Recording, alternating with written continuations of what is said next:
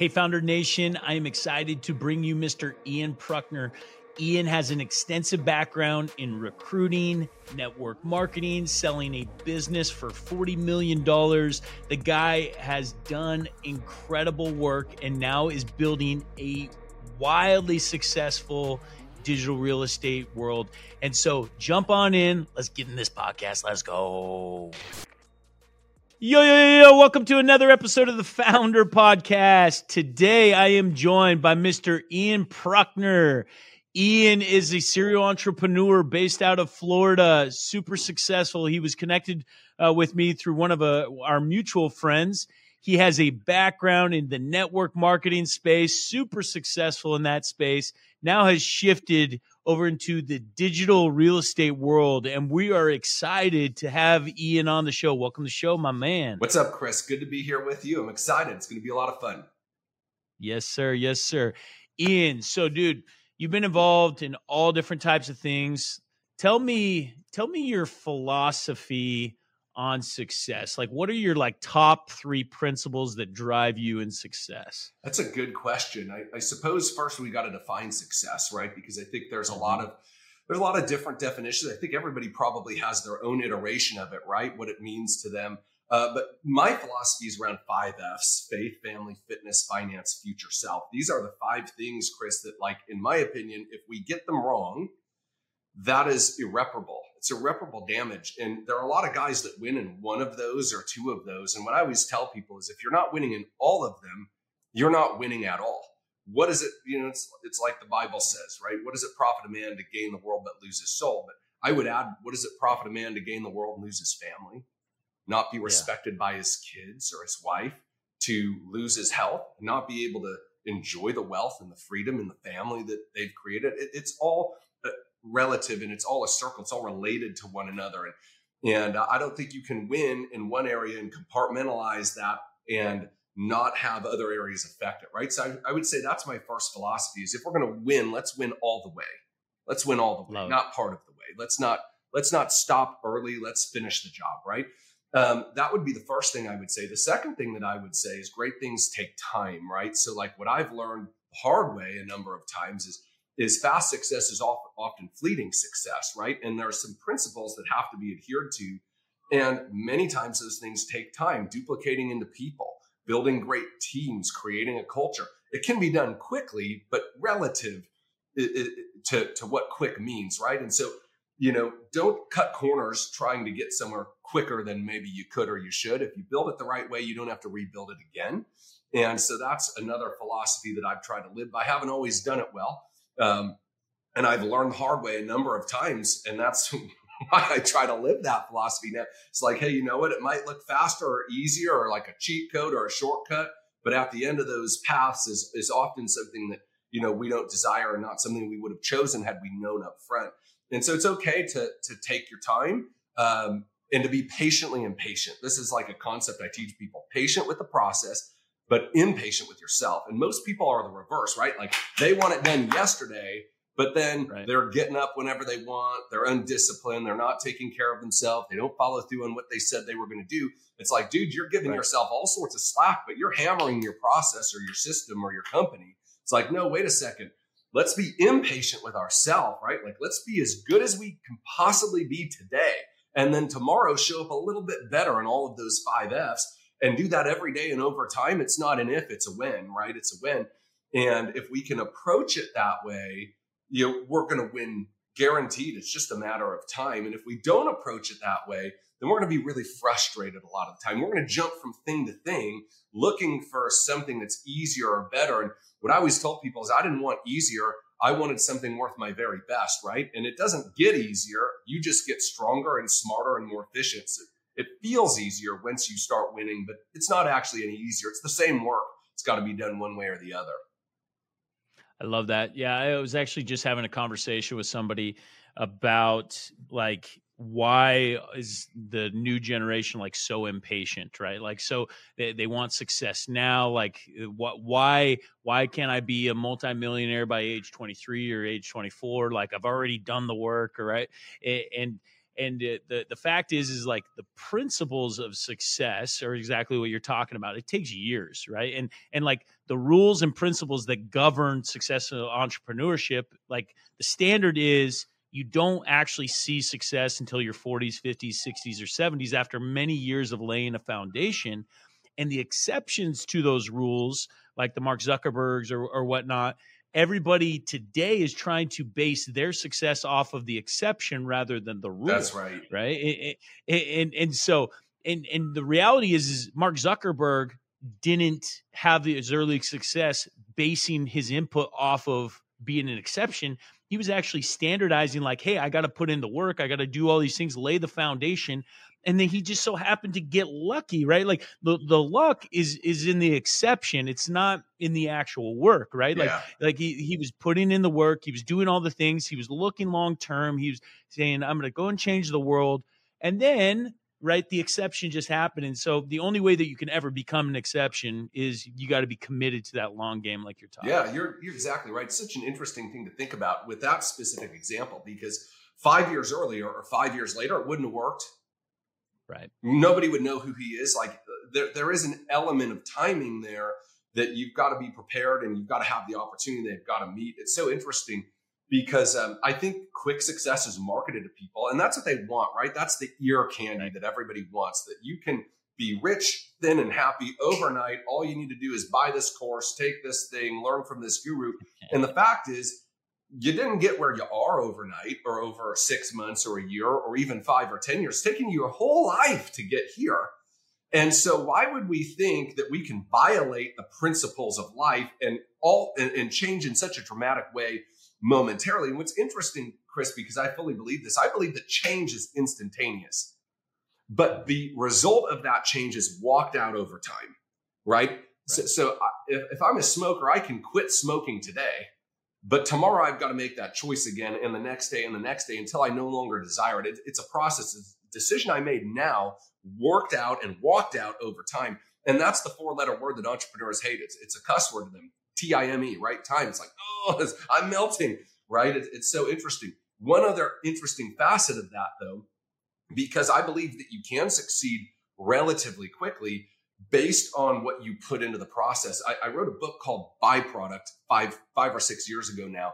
And the idea was our lives are a byproduct. Our financial status, our health, our relationships, the quality of our life, it's all a byproduct of our very best thinking, our very best belief systems, and what we do or don't do every day. That's what got us what we got, right? And so many of us, we want to change the result, but we don't want to change the person that created the result. We just want to do something different. But doing something different with the same person driving the car is going to take us back to the same place. You might get a different car, but you're going to drive to the same house every night in it because that's where you live. And if you live there mentally, you don't change that. You know, you can have $1 million or 10 million, or in your case, a $250 million idea. But if you're not a $250 million guy, you're going to figure out how to whittle that thing right back to where you came from, right? So we got to change. So in the book, I wrote about a concept that I call the success quotient. And it's a really easy formula. It's A times P times T equals result. And you say, "Liz, I didn't know this was going to be a geometry episode." It's not. A stands for amplitude. Like, how much of something are you doing? If you go to the gym once a month, that's not enough to make any significant headway. If you go to the gym once a day, your amplitude is now within an acceptable realm to make some movement. Right? So you got to do enough of what you're supposed to be doing.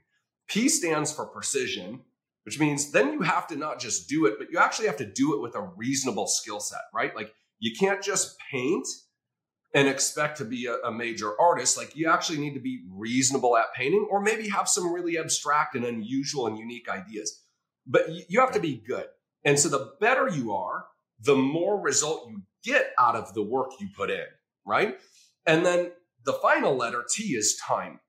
So how much time have you run the right amount of activity with the right amount of skill set? And that gives you your result, right? And what's interesting, Chris, is if you treated this as a math problem, what you would find out is if you want to cut the amount of time in half and get the same result, then you either got to double the amplitude or you got to double the precision. If you could double one of those, you could cut the time in half, you'd have the same result, right? And so that's the only cheat code, is to get better fast and to go play in traffic for as long of a period of time as you can. And doing those reps is what makes you good and what creates the luck that you're talking about, right? And so, time is inevitable, but you can do something about it if you're willing to overdo and front load. I love that. So, it's interesting because I'm a big believer in like buying your way, buying time back. And it really comes down to that precision aspect, right? And the way that you buy your time is you up your skill, and you can do that through buying coaches, right? Or education or whatever it may be, because you gotta pay for it in one way or another. You're either going to pay through it with the bruises, the repetitions that you're talking about, the amplitude, or you're going to pay for it with just a lot of time, right? Yeah. You do it suckily for a lot of time. You're going to eventually get the results.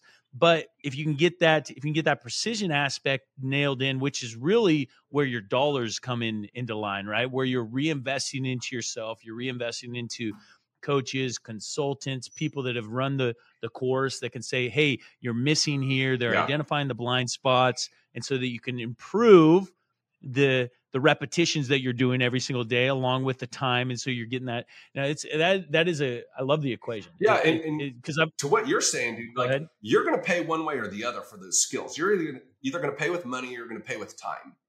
And I would prefer to pay with money 100% of the time, because my time is a finite resource, but money is not a finite resource. There's a lot more of where that came from, but there is not more time, right?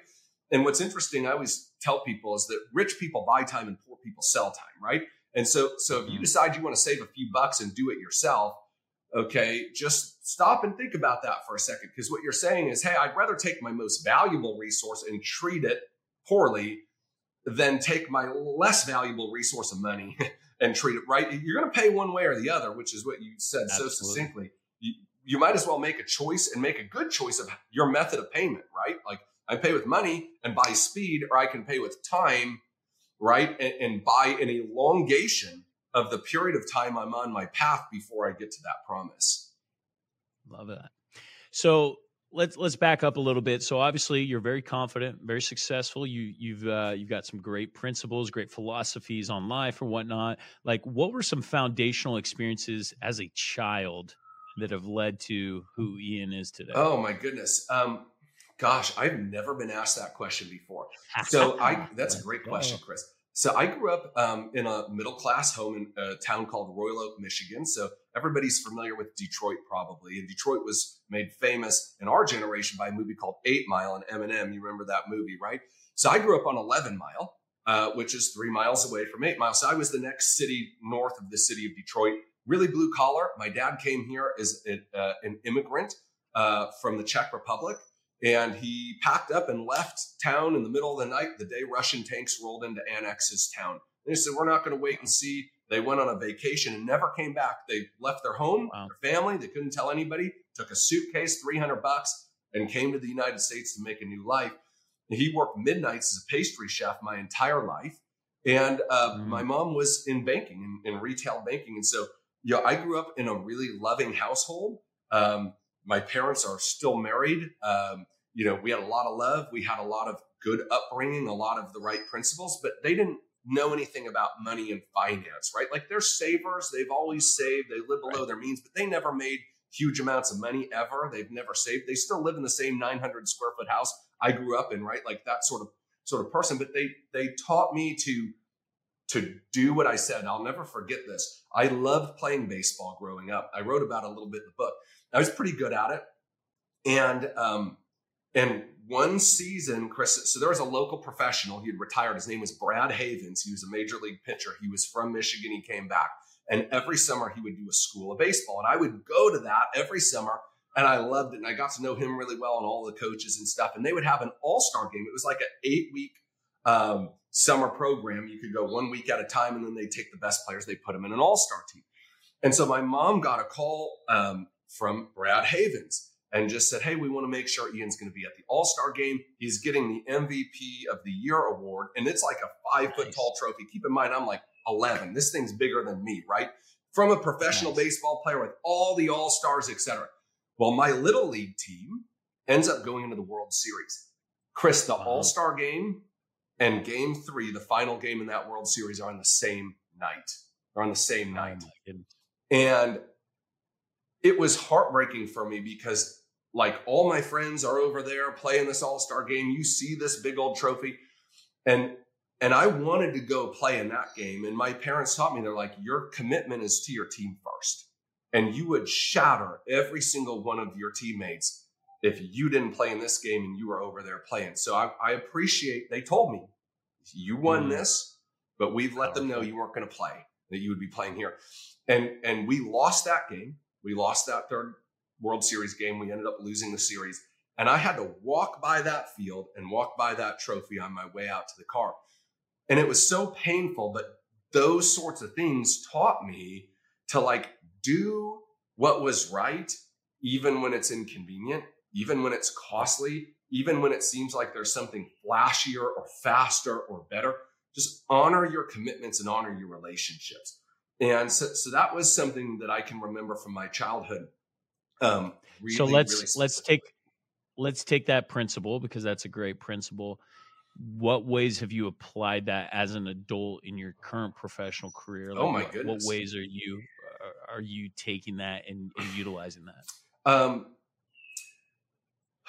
Almost every day, probably. I mean, right? Like what I love about you is like, you're not a guru, right? Like you built a great business, right? And we built some pretty cool businesses as well, right? And like every day, dude, you're going to get kicked in the teeth along the way. There's just stuff every single day that doesn't go the way you want it. Tough decisions that have to be made, conflicts between things that are both good or things that maybe are both not good. And you've got to make those choices, and being able to stay clear-minded and say, what was our original commitment? Who are the stakeholders in this that are going to be affected by these decisions? And how would I want them to choose if I were them or if they were me?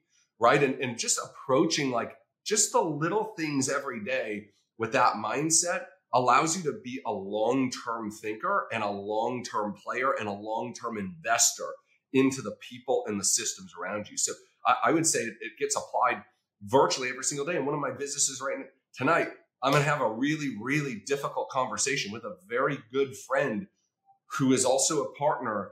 And it's heartbreaking. And I would do virtually anything to avoid this, but I'm not going to, because I have responsibilities that other people have entrusted me with. And it is my duty to affect those responsibilities, even when it's hurtful to me, or even when it's a challenge, or even when it can be a negative experience. I don't get to run. As leaders, we give up the right to run away from things that make us uncomfortable. Period. Absolutely.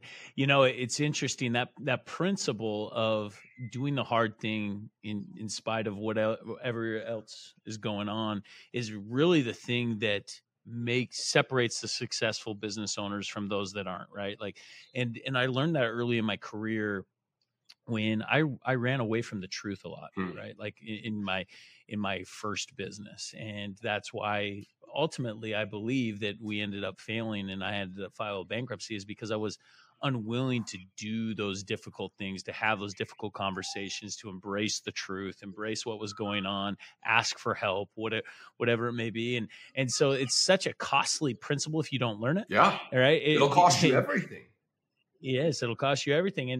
And when you do learn it, there's so much power in being able to have those frank conversations, even though nobody likes it. And even, I'll even in those type of conversations, I'll be like, hey, look, I don't want to have this conversation, but we have to have this conversation. And this pains me as much as it pains you. Probably right? pains you more. Right. And this is something that we just have to get through. And the commitment to always doing the right thing, like in spite of whatever else, because man, there's a lot of accolades like the MVP trophy or everything else, the short-term fruit, right? That can be born. But the principle that I talk about a lot is that of the pain index, where there's no such thing as no pain, right? And you can either experience short-term pain with long-term fruit, or you can experience short-term fruit with long-term pain. And too often we choose the latter. We choose the short-term fruit, right? Like, put off this Yeah. conversation, put off, whatever it is, because I just want to feel good in the moment. I don't want the hard thing, and then we get this lasting pain that we can just never quite Yeah. shake. Versus doing the difficult thing in the moment and having that long-term That's so fruit good. of result. One of the things um, that I always try to teach the people that I mentor is to have a clarity of cause and effect, right? And what you're talking about there is the death of a lot of entrepreneurs, which is this period of time between cause and effect, right? Why do people smoke still? I mean, that's the craziest thing right? But it's because you're not going to die today or tomorrow Right. or next year or probably 5 or 10 years from now, right? Why do people eat terribly? It's because you're not going to have a heart attack today. Why do people cheat on their spouses? Well, because you're probably not going to get caught today. It's probably not going to destroy your kids today. It's at some point in the future, maybe. And because people have a hard time connecting those dots, it's like kindergarten. Can you play connect the dots? When I do this, eventually I'm going to get that. Most people are not playing connect the dots in adult life, right? And so they do these short-term things because they haven't bothered to think or care about what those short-term things bring long range. I say the same thing about discipline that you're saying about pain, right? Like, you can be disciplined or somebody can discipline you, but there is no escaping the discipline, just like there's no escaping the pain. You can pick your pain, pick it now or pick it later, but you're going to have to pick it. Yeah, absolutely. So, dude, let's talk network marketing. Okay, so early in my career, I chased network marketing a little bit. It was kind of, I was sold on the side hustle aspect of network marketing, that like, hey, don't quit your 9 to 5, do what you're doing, but this you can do in evenings and everything Yeah. else. And it's interesting because I have a lot of successful friends in the network marketing world, and I forget what the stats are, but it's like 1% of 1%, Yeah. that actually make it, that actually do phenomenal in the network space. And so there's a lot of work and effort. And the thing I realized quickly, I'm like, look, I'm not going to dedicate the full time to this. And so I know I'm not going to be successful at it, because I think it's a lie and a fallacy that you can do anything part-time and be successful. And so I always said, if I'm ever going to get into network marketing, I'm going to go full in, balls to the wall, make it happen. So because it's interesting, there's a lot of lessons that are taught in the network marketing space, similar to, like, I come from the door-to-door space. So first of all, let's talk about your journey in the network marketing. So, one, at what point did you go all in? Two, what were like some of the foundational principles that you learned along the way? Because obviously it's turned you into a very well-spoken, very influential person. Like, let's talk about some of those Yeah. things. So I got started in that space by accident. I was a pastor, and I was a music pastor. I wasn't a speaking pastor. So I ran bands for a pretty big church in Michigan. And I was like the happiest guy in the world, man. If you know any musicians that can make enough money to survive playing music, we're like the happiest people on earth. And that was me, right? Like, that's all I did. I played music for a living. I just had one problem. Her name was Jessica. I married her, and she did not love the lifestyle of a musician, right? And so I was working for this church in Michigan. I was newly married. We were in our first year of marriage, and I loved what I was doing, but I wasn't making very much money. And so I was, playing in bands still, and teaching music lessons still, and singing at weddings and funerals and whatever anybody would pay me to do.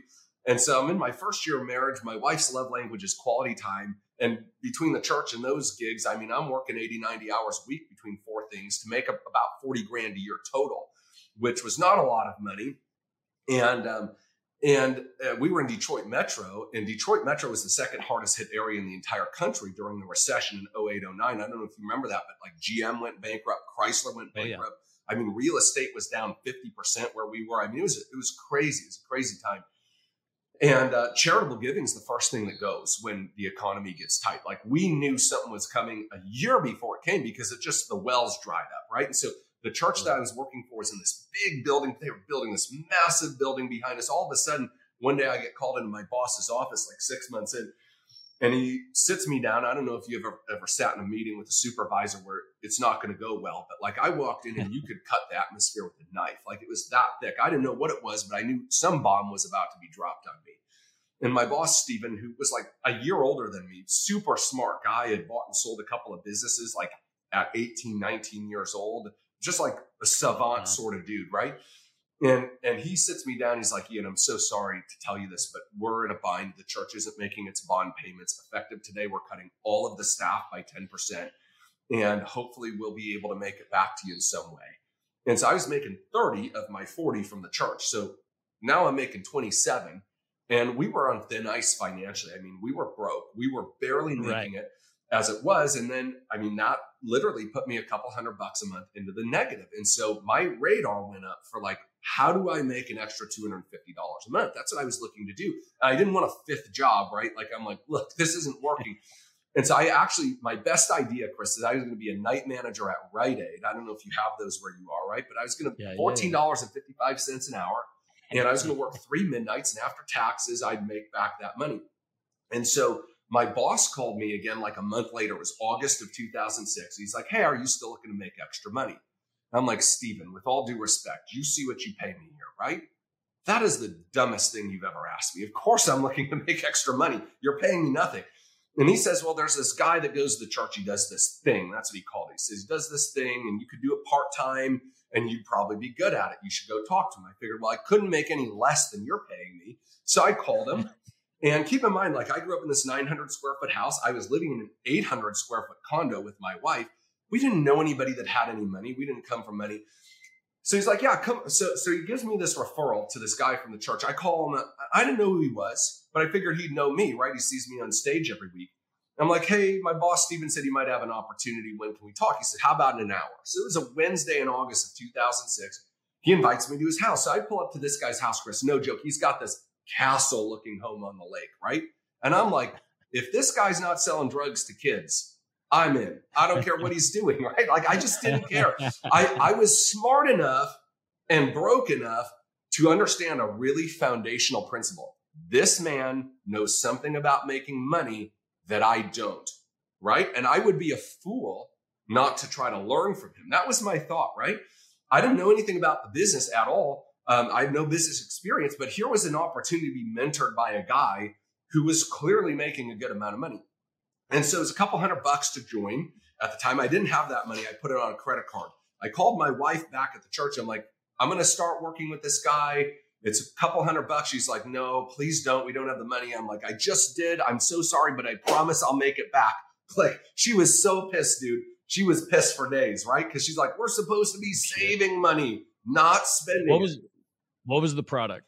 It was in the financial services. So it was insurance and investment. So it wasn't like, your typical network marketing stuff. It was more like an agency hybrid, right? It was like a traditional business, but I could build an agency. And so I started and I made $1,000 a month, my first 4 months part-time. To me, that was life-changing money, right? Like, absolutely. I mean, absolutely life-changing. I had no desire to ever do it full-time. I loved what I did. And another series of incidents happened with the church. Somebody left, my supervisor left, and I took over some of their roles. I was supposed to be paid some of their income, and then the board rejected that transfer of salary after I did the work. And I'm like, oh my gosh, if the church ain't going to take care of me, I'm going to have to take care of me. So I decided I called my mentor. I'm like, what do I need to do this full time? And he told me, and I said, okay, in 6 months, I'm going to quit my job and I'm going to open my first location. And I'm going to go for it. And 6 months to the day later, I quit my job at the church. I opened my first location. 15 years later, we had 48 locations, we had thousands of people who are licensed working for me. And we ended up selling that business almost 2 years ago now in a multi-8-figure transaction, which was fantastic. But I mean, it really taught me everything I know about relating to people and about influence and sales and leadership. Like these people were a volunteer army. Not a single one of them was on salary. And yet some of my top guys, make $70, $80, $90, $100,000 a month. And, but they were all there because they wanted to be there and because they had a dream they were pursuing and because there was something about being a part of that group and doing something that they felt good about with their life that sparked something inside of them and said, you know what? I want to do this. I want to go be somebody. I want a chance at being and building something special in my life. And so it was really an amazing thing. And man, I built some of the best friends that I'll ever have. And even after selling the business, I mean, we still see a lot of these guys all the time. I've got some of them coming over to the house tomorrow, just continuing to invest in people. But it was an amazing journey for me. And really for anybody that takes it seriously and does it the right way, right? One of the things I used to tell people, I don't know whose quote it is, not mine, but it's not the millions you make, it's who you become in the process. And that business taught me how to be a man, taught me how to be a husband, taught me how to be a father, taught me how to be a leader, taught me how to set goals that were big and scary and unreasonable and made me nervous and excited at the same time. It taught me how to persevere. It taught me how to overcome obstacles. It taught me how to discipline myself and my thinking, taught me how to manage my money. I mean, I could go on a laundry list of ways that it enriched my life. It's awesome. It's awesome. So, you go from going full-time to scaling it up to a bunch of locations and selling it for many millions of dollars. Obviously there's some tough times along the way. Sure. Tell us about a time that was really difficult in building the business where you wanted to give up and what you did to overcome. I can tell you about 3 of them really quickly. Okay. So the worst one, it was 2011. I had just bought a big, beautiful home in Michigan. It was granted at the end of the recession, so I got a great deal on it, but it was a big move up for me. And I had a couple of guys who were a couple of years younger than me, and they were crushing it, right? Like they were growing like crazy. And I was just so excited to have somebody that was like doing something. It's like, oh my gosh, I found somebody that doesn't just fog a mirror, but they can actually like get some results. And dude, I was just so happy. And their business looked legitimate. But what we found out later was they were basically, most network marketing is what's called internal consumption. Nobody's actually buying the products out in the space, right? They're recruiting people in, and then they're selling the starter pack to the recruit, right? Okay, that's not how this business worked out at all. You can't sell financial products based on an involvement in business. It's actually illegal to do that, right? So like 95% of our transactions are coming from legitimate consumers out in the marketplace, and the recruiting of the agents was just to build the distribution capacity. You didn't make any. I recruited 35,000 people. I never made a nickel for any one of them until they were building client books, and then I would get a broker override from it.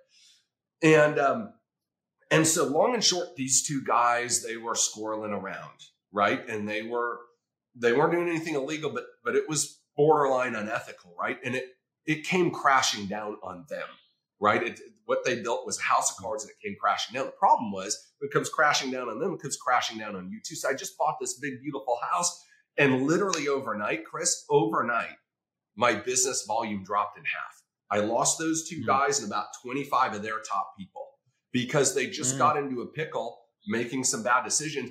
And I was not an astute enough leader to get in and look at what they were doing and not just assume the best, right? And what happened was my income cut in half literally overnight.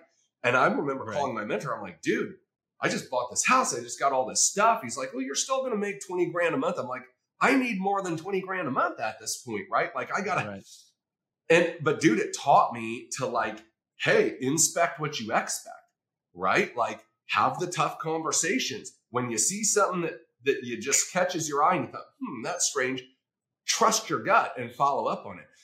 And dude, it took me like 9 months to build that thing back to where it was. But when it got back there, it was solid and it was built the right way. And it taught me how to put some safeguards in place that when the organization got so big, I mean, there's, dozens of deals a day coming in from all over the country from people I've never met. We put systems in place to make sure you couldn't squirrel on us like those guys did before. Right.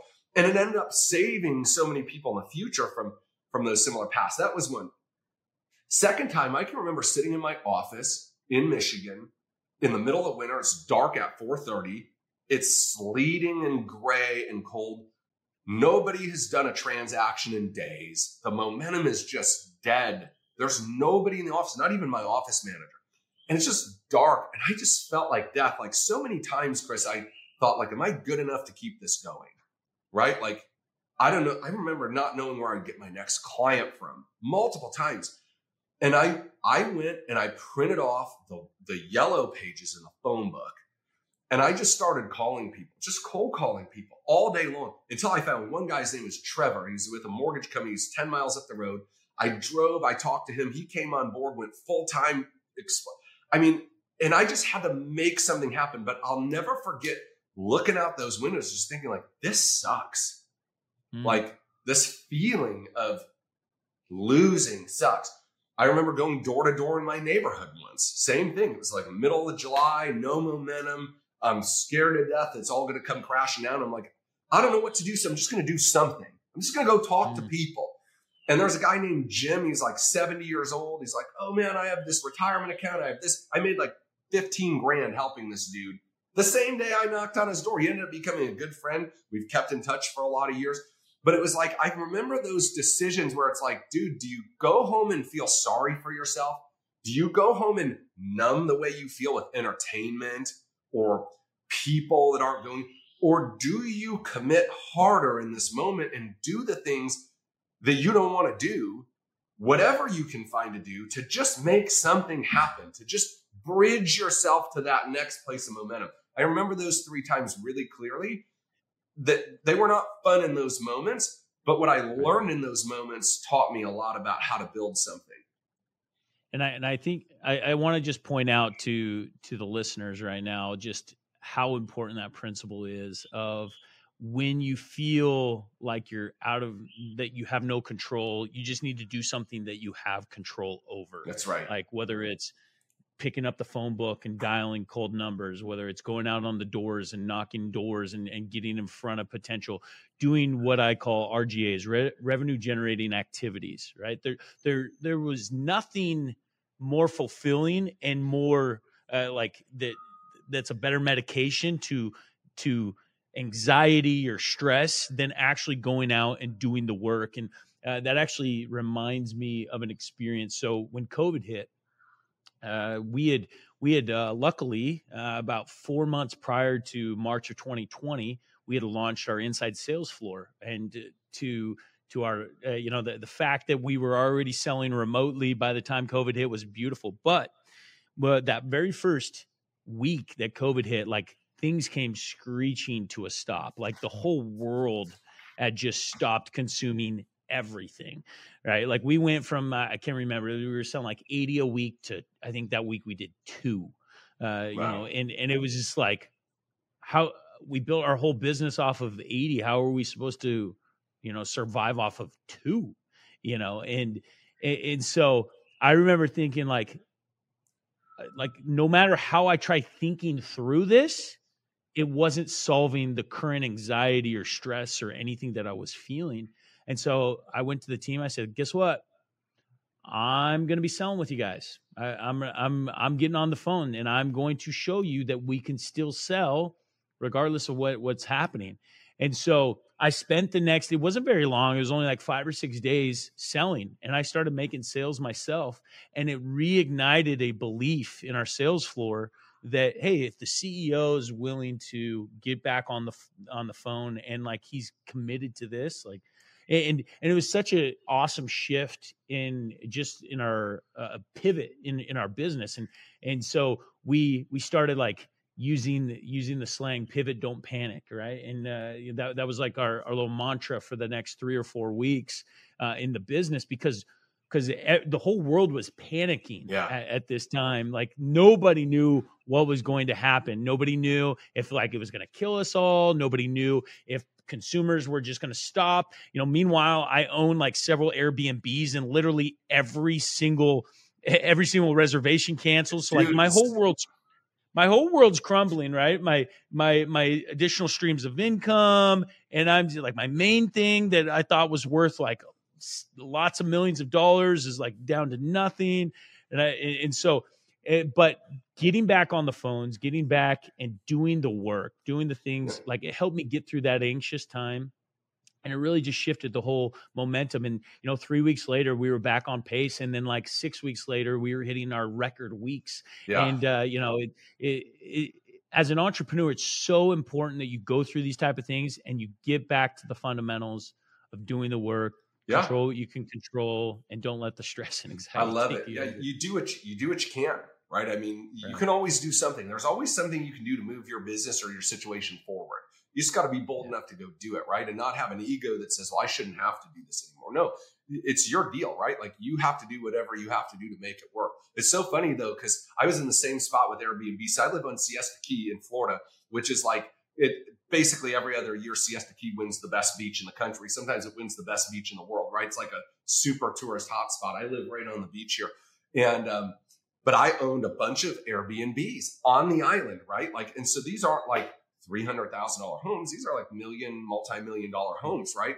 And dude, that like March, April, May, that's like peak season there, right? Like I can get 2-3 G's a day for some of these houses here, right? So I have all this stuff and then all the reservations. I mean, VRBO canceled the reservation. I don't know what Airbnb did because we weren't on Airbnb. Hey, same. They literally just said, hey, here's your money back. Yeah, they didn't even ask us. Like, what? They're like, do you want to rent your house? Yes, I do. Because I still have to pay for the house, right? Like, I have to pay for these things. Dude, I had hundreds of thousands of dollars in receivables just disappear, and nobody knows what's going to go on. That, to this day, the single worst financial decision I've ever made. Thank goodness. You sold some. I sold them all. Oh, no. Dude, yeah. I sold them all, and it's so stupid. It pisses me off. They're one of them. So one of them literally just listed again for $1.5 million more than I sold it for. I'm like, oh, if I would have just waited 6 months, I'd have made like an extra $4 or $5 million of it. But it's like, hey, who knew? We didn't know, right? Like, is the world just going to stop traveling? Are we going to be locked down for years? What's going to happen? So, that was my sister-in-law, she actually did a panic sale as well. They had bought a house in Seattle years prior, and they'd built up all this equity in the home. It was worth like 2 or 3 times of what they paid. And COVID hits, and they're like, we got to sell this thing. We got to be able to get our equity out. Otherwise, this equity that we built over the last few years is going to be gone. So they go and they sell it, and to their surprise, they sold it quickly. Yeah, and like 6 months later, it's worth double. You know, it was just like, dude, it was super tough. So the last one of them, as we were getting ready to close, I knew something was up. I got 3 unsolicited direct phone calls from guys like, I'll pay you 200 G's more to cancel your contract and sell it to me. I'll pay you $250,000 more. Let's go back to the baseball thing. I sold it to the guy I had a contract with, even though I had a clear, because we have an agreement and I'm going to honor the agreement, right? But it killed me to do it because I had multiple 6-figure offers above. But I knew right then, Chris, oh my gosh. I'm like, this didn't go the way I thought it was going to go. Thank goodness for the world. But if I would have just held it a little longer, So yeah, man, going back to the principle of doing what you're supposed to do. This actually brings up a little bit of a nightmare for me. So during COVID, actually a little bit later, it was like in end of 2021, beginning of 2022, I had 80 units under contract. I was building some apartments here in my local area, and I had signed a contract with somebody that was what I thought a friend at the time, right? And put a huge down payment. And then we were paying like the last. So since it was being built out, we kind of were making payments for a certain down payment. So I'd put like $1 million down, and then we had like another $400,000 due before our down payment was finished with these guys. And we paid like all but like $150,000, and it was supposed to be done by this certain date. And we had an event coming up where we were going to be getting some cash out of another business. And I just said, hey, when this closes, we'll send it over to you. Oh, yeah, that's fine. No problem. But we never had a written agreement if that's when it was. And so the day comes and goes, and they never they never called me or said, hey, and at that point, I could have easily just paid them the money, but they never asked. And then a week later, they're like, oh, hey, we're sending your money back. I'm like, what are you talking about? They're like, you didn't pay us, what we were expecting. I'm like, dude, we didn't even have a conversation. There wasn't like, hey, that money's due or anything else. And I've given you $1.3 million right now. And you're telling me because I didn't pay you $150,000, you're going to cancel this agreement? And what had happened was like some outside investors had come in and offered them significantly more. Yeah, they were looking to get out of the deal. Yeah, they were looking to get out of the deal. And so they took the first opportunity they could. And so, and that just goes back to like the importance of like doing what you said you were going to do and like being a man of your word and doing the harder thing, even though the enticing cash can come in. And like these lessons, like for me, it was just like, all right, I know I'll never do business with this person ever again. Yeah. Like the fact that they're, and it was the craziest thing. They sent me back my money with like 2% interest. And I'm just like, dude, I literally had like double the equity and you're gonna feel good about giving me 2% on my money. Yeah. Like it's a nasty world out there, for people that don't live by these principles. Yeah, absolutely. And it's an interesting thing too, right? Because it sort of comes into an interesting dialogue, right? Because it's like, here you have this contract and these things. So like, is it their right to do that? Yeah, it's their right to do that. Is it the right thing to do? Well, maybe not to you or I, but it's like, how do we enforce like our morality and our values on other people? It becomes an interesting conversation, I think. But yeah, dude, that sucks, man. And there are people all the time. The difficulty thing in business, and the longer you're in business, you realize things aren't just black and white, right? Like there's a lot of gray and moral compasses, and everybody's moral compass is different, right? It is. And so I'm sure in their eyes, they're like, we're completely justified in this. Why wouldn't we do this? Like, he didn't pay the $150,000 that we were expecting on X date, and so we utilized that at whatever else, and so it is, and I always try to put myself in perspective of a viewpoint from them, because the reality is like their viewpoint could be totally valid, and they didn't think that it was an immoral thing, and so that's the other thing I've learned in business is that there's always like 17 sides to the story, and never one is completely right. Oh my goodness, yeah, absolutely, and it just shows you like, it helps you set your personal preferences and your philosophy about who you want to do business with, so you know how people are going to react in certain ways. For sure, it's very interesting. Yeah. So a couple more questions, Sure. And then we'll wrap this up. But so being in network marketing, obviously you recruited, you said like over 30,000 people. So you were a magnificent recruiter. And I think recruiting is a key skill set in building any business. What are some principles or what are some best practices that you utilized in your recruiting efforts? Yeah, that's a good question. So I like to, here's a couple of them. Recruit people away from where they are, not to what you're doing.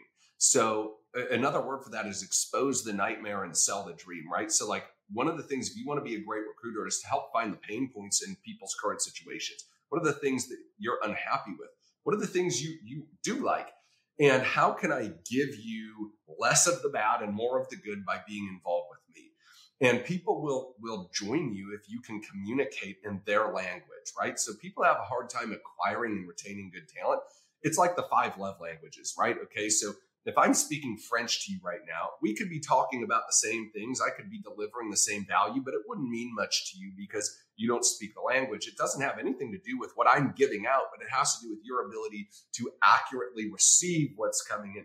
And so learning to speak the people's languages that you are trying to recruit is really, really important. So we just hired a CEO for one of our businesses, and he came from a pretty big company, a household name. He was a chief operating officer there. He's making less money with us currently than he was there, but he's got a better title and a lot better upside, right? And so we had to find what were the things you dislike. Well, I dislike being in $5 billion lawsuits because of the company that I'm involved with. I dislike having this. I dislike these big corporate. Okay. Great. Well, we can fix those problems for you. Knock on wood. We don't have any lawsuits. I'm sure at some point we will, but knock on wood, we haven't had to face that yet. And it's an entrepreneurial company. It's moving faster. It's smaller. You're going to have a big chunk of it. So when it does what you want it to do, this is going to be really valuable for you. So learning how to speak that language and tap into the dissatisfaction. Symptom plus solution equals result.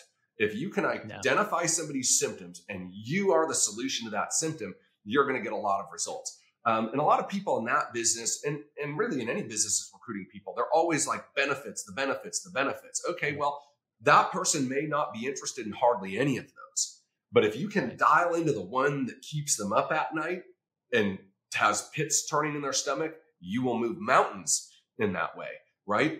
That's number one. And then just making people feel special and operating out of an attitude of approval on people. That was one of the most important things I learned in that model, right? Like most people weren't going to do anything with it. And even the ones that did, most of them weren't going to do anything big with it. And if you see people as numbers and as means to an end, and you'll treat them in that way. High performers are treated a certain way and everybody else treated the other way. One of the things that I had to learn is be grateful for everybody where they are. They're in your life for a reason, a season, or forever. And maybe it's not monetarily, maybe it's not this, but they're there for a reason. And the way that I looked at it is, God has entrusted us with the people he's given us. We're stewards of his people.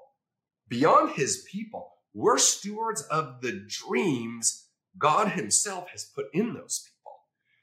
And so if I'm not going to treat that gift as a gift, if I'm not going to treat that with respect, if I'm not going to sow into it, why would I expect more opportunities to steward more of his people? He'll find somebody else that will treat his children as he wants them to be treated. And so for me, that was a big key in recruiting. And recruiting is one thing. Anybody can sell you on something. Keeping them is different. Like some of those people have been with me for a decade, 12, 13, 14 years. They stayed after I sold. They're still there, growing, getting better, right? And it was because of that sort of culture. It's like, hey, you know what? You're a killer. That's amazing. You're just here because you like this and you think it's fun. You're also amazing, right? And thank you for being here. And how can we serve you? And that was our mentality. To me, my clients were my agents, not the probably hundreds of thousands of clients. I don't know how many they had at the end, but at least tens and tens of thousands of clients, right? Those weren't my clients. My clients were my people. Right. That's awesome, man. That's a master class on recruiting, the identifying of pain, right?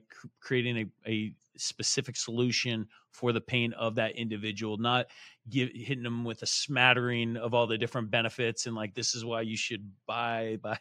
Yeah, I got a patent-pended miracle formula that extracts this from the juice from the South American jungles, and that's why you need to do this. Nobody cares about your extraction process of the berries from the Amazon. They care, can this get me to stop fighting with my spouse about money? That's what they want to know. I love it. And then on top of that, just the focusing on the individual, and especially as that, and this is something that I've always preached in my organization, that our number one customer is our employee, right? Is the person that works for us. And if we can take care of them, they in turn are going to take care of our end user that actually generates the revenue. Absolutely. So beautiful, beautiful, beautiful. Last but not least, who are a couple mentors or books that have absolutely changed your life or been foundational from a principle standpoint? Oh my goodness. I've been so blessed, Chris, to be surrounded by, at first from afar, a lot of great mentors. I read voraciously, all of the classics, right? But there was one book in particular called Launching a Leadership Revolution. It's by two guys named Chris Brady and Orrin Woodward. And they were big network marketing guys way back in the day. And they built 100,000 person teams multiple times. It was an absolute masterclass in the intangibles of building people and building communities and building culture. I reread that book 20, 25 times. No joke. I mean, I have multiple copies of it around the house. For me, it was so foundational, right? Because you read the John Maxwell, it's like, what do you do if you're a mid-level manager and your boss didn't give you a 10? How do you lead up? It's like, that wasn't my scenario. I was out in the jungle trying to get people to believe in a dream that only they could see, pay to be involved in it, and then do it for free until they figured out how to get, that was such a great book. There was 2 other books, and I'm going to give a disclaimer here because I know this is a spiritual podcast, and so just take it for what it's worth. 2 other books that were absolutely instrumental. One is a book called Destined to Reign by Joseph Prince. Joseph Prince, a pastor in Singapore. And the church that I worked at, they were really pro-business, very business-friendly. It was great, and it's about, the theology was a little bit like, if you want to be more blessed by God, you got to spend some more time in prayer. Or you got to give more, or you got to, come to the small group, or what. It was sort of like, you can't expect to have more of God's favor if you're not giving more to God. And that's a very human mindset, right? Like, I do things, I get things. That's not the gospel. Transactional. That's not the gospel. The gospel is, in spite of what you've done or haven't done, it is done for you on your behalf. And I knew that conceptually, but I didn't know it internally. And that book, it was like a legal treatise on basically that nothing you can ever do in your life will ever put you in a better or more right standing with God than you are right now. If you know him, if you've accepted him, it's finished. It's done. You are walking there. And you might not understand that. You might not apply that, but it's there. And to me, dude, that was just like, because I was building my business. I couldn't go to the weekly prayer night every night at 7 p.m. And I thought to myself, I'm like, well, I guess this is as far as I'm going to go. Right. And that book fundamentally changed my belief that no, my relationship with God is not dependent on that. I'm in right standing right now, and as big as he wants me to be, I can be. And that, dude, I went from making 300 grand. I was stuck at 300 grand a year for a number of years. I went from 300 grand a year to $1.2 million in like 13 months.